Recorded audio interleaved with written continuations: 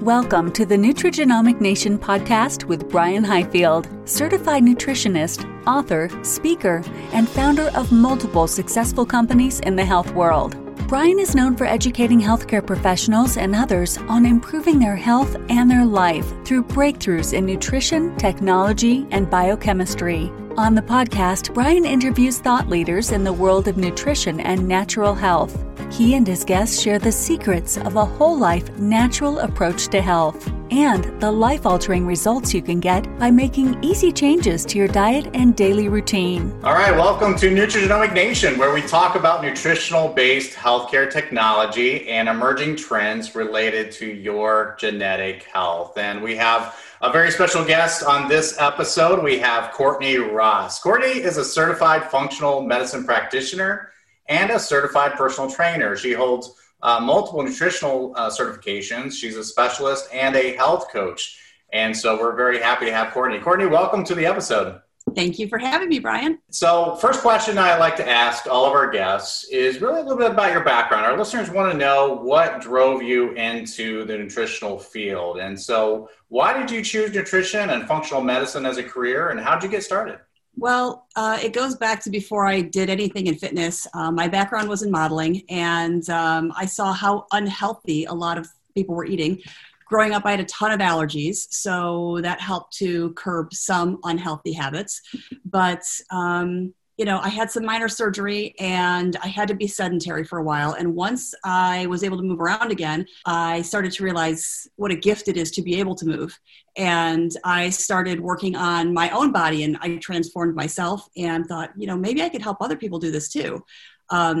Moving your body and fueling your body properly, while none of it is, really difficult, there are nuances to things. And, it's all about what you put in your body. Food is medicine or food is poison. And everything that we take in sends signals throughout our body as to how to function and how we utilize food. So it's just something that the more I got into it and the more I started to learn about the science and see how the body actually works, the more I wanted to know, because you end up down a rabbit hole and then you're like, oh my gosh, I didn't know this. And then you start down another one and it just keeps going. Awesome. So just for our listeners, they may not know what functional medicine actually is. Can you just help explain what the difference between functional medicine and maybe just what a normal doctor's visit that they may be familiar with? What is the difference there? So functional medicine is basically considered to be root cause medicine, which means that if somebody goes to a functional medicine practitioner with a symptom, you're going to go to that doctor or that practitioner, and they're going to try to figure out what the cause of that symptom is and eliminate what is causing the symptom. If you go to a traditional doctor, a lot of times what they'll do is say, okay, this is what your symptom is. They will diagnose you with something. They'll put you in a box saying you have X, and then you get prescribed something to push that symptom down. So there isn't always a path of trying to eliminate what is causing the problem. It's more about trying to medicate the problem away so that you don't feel like you have a specific symptom anymore, but it's not necessarily eliminating the symptom. Okay. So is there testing that you do to basically show what's going on inside of the person that's going to help them? Yes, there's a lot of different types of tests involved, and it depends on what type of symptoms someone is presenting with. Usually you'll start with basic panels that any doctor would run, but a lot of times the difference with something like those is even going to be the ranges are smaller. So, you can find out that, your thyroid, for example, is in the conventional range for normal, but people will be having symptoms. And then the doctor will say, well, it's normal. So we'll just watch it. When it falls out of that range, here's your prescription. But functional ranges are going to be smaller, so you don't have as much leeway. So that as soon as you start to get to those outskirts, that you could start introducing, usually it ends up being, a nutritional intervention so that you can start to assuage those issues before you become really symptomatic and start to feel kind of crummy. So, it's a lot of it is testing, and there's going to be smaller ranges so that you can kind of dial in a little bit better. So the folks that are kind of seeking you out and just looking for help, do they see you as kind of a last resort? Like they've been to several doctors and they're just not treating the root cause as you said it. And so that's why they're coming to you? It depends. It's interesting. My gym clients that I see, a lot of times I hear about their issues before their doctor does, because I'm seeing these people, 3 days a week sometimes. So I'm spending more time with them. And, if I'm spending 30 to 60 minutes with them at a crack, and, a doctor's appointment is 10 minutes. Mm-hmm. And so I hear about these things way more often than their doctor will. And that's part of what drove me down this path to continue to learn, because I would have people come to me and say, this is going on and the doctor doesn't know. And, I feel like this, I feel like that.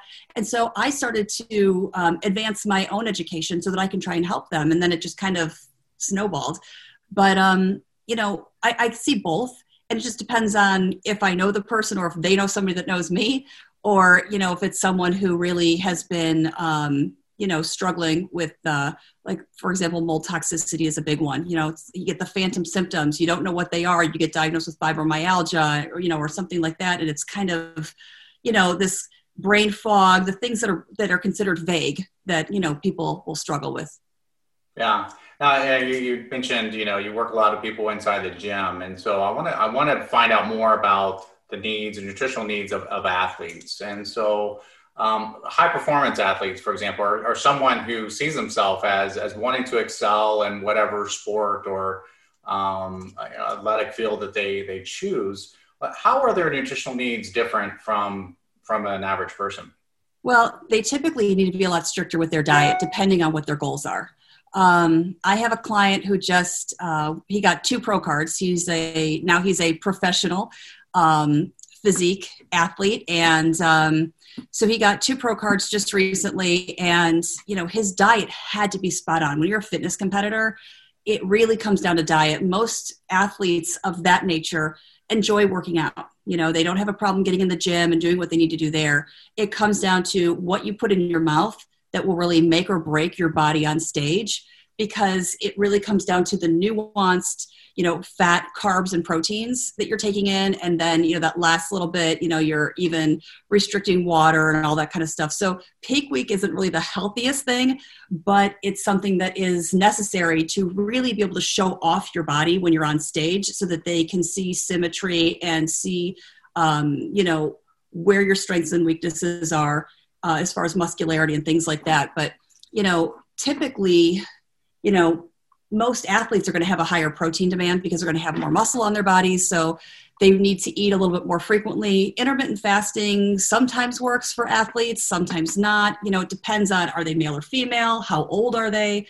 So that's part of what is so fun about, nutrition, is there really is no one size fits all for everybody. I mean, there are some basics that are good to live by for everyone.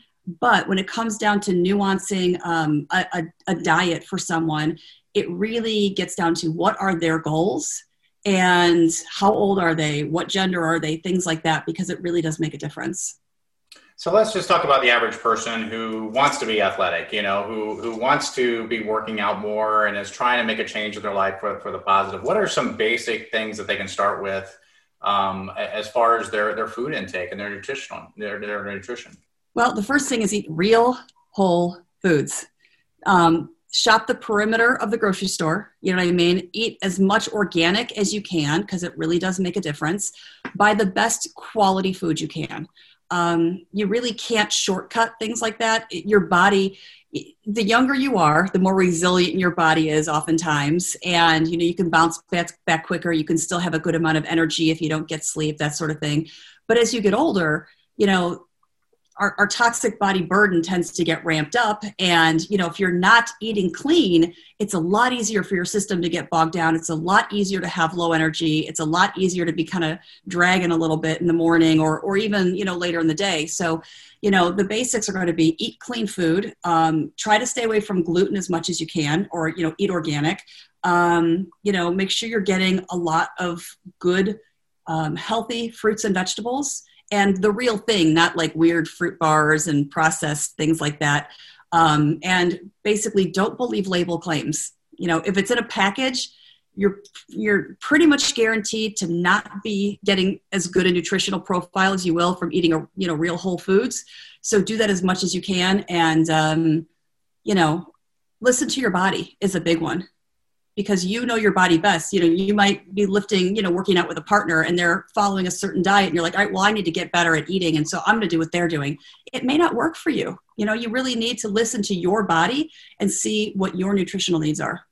Yeah, and I see that all the time. When I'm at the gym, I'll see someone who seems to be the epitome of fitness, and they ask them that question, like, "Hey, what do you eat? What are you taking?"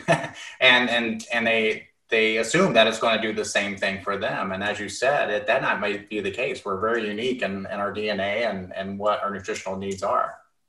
Yeah, and that's a big one with supplementation. You see all these people, repping supplements, and, these big muscly guys or these, muscly girls.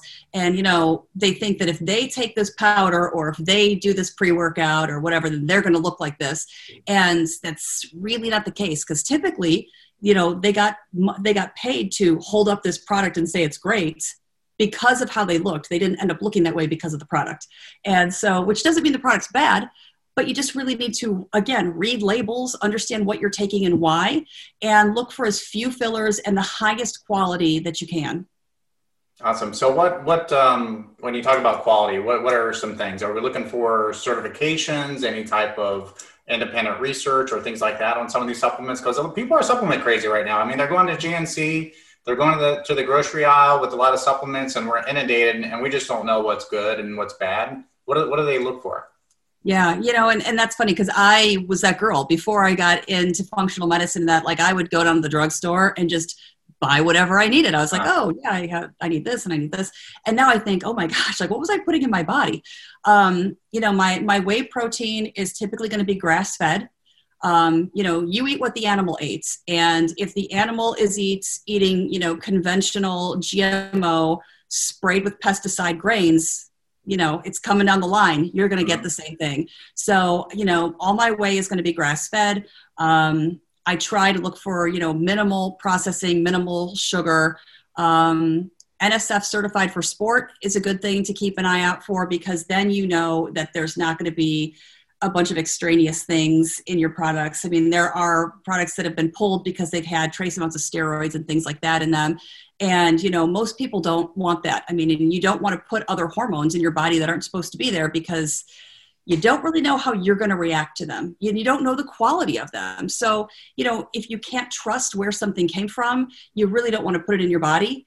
Because if you're really trying to make yourself better, you want to be as high, quality as you can afford, and stay away from as much of that. A lot of times if you work out in the morning, or if you're going right after work and you're tired and you need some pre-workout or you need some caffeine, okay, do it.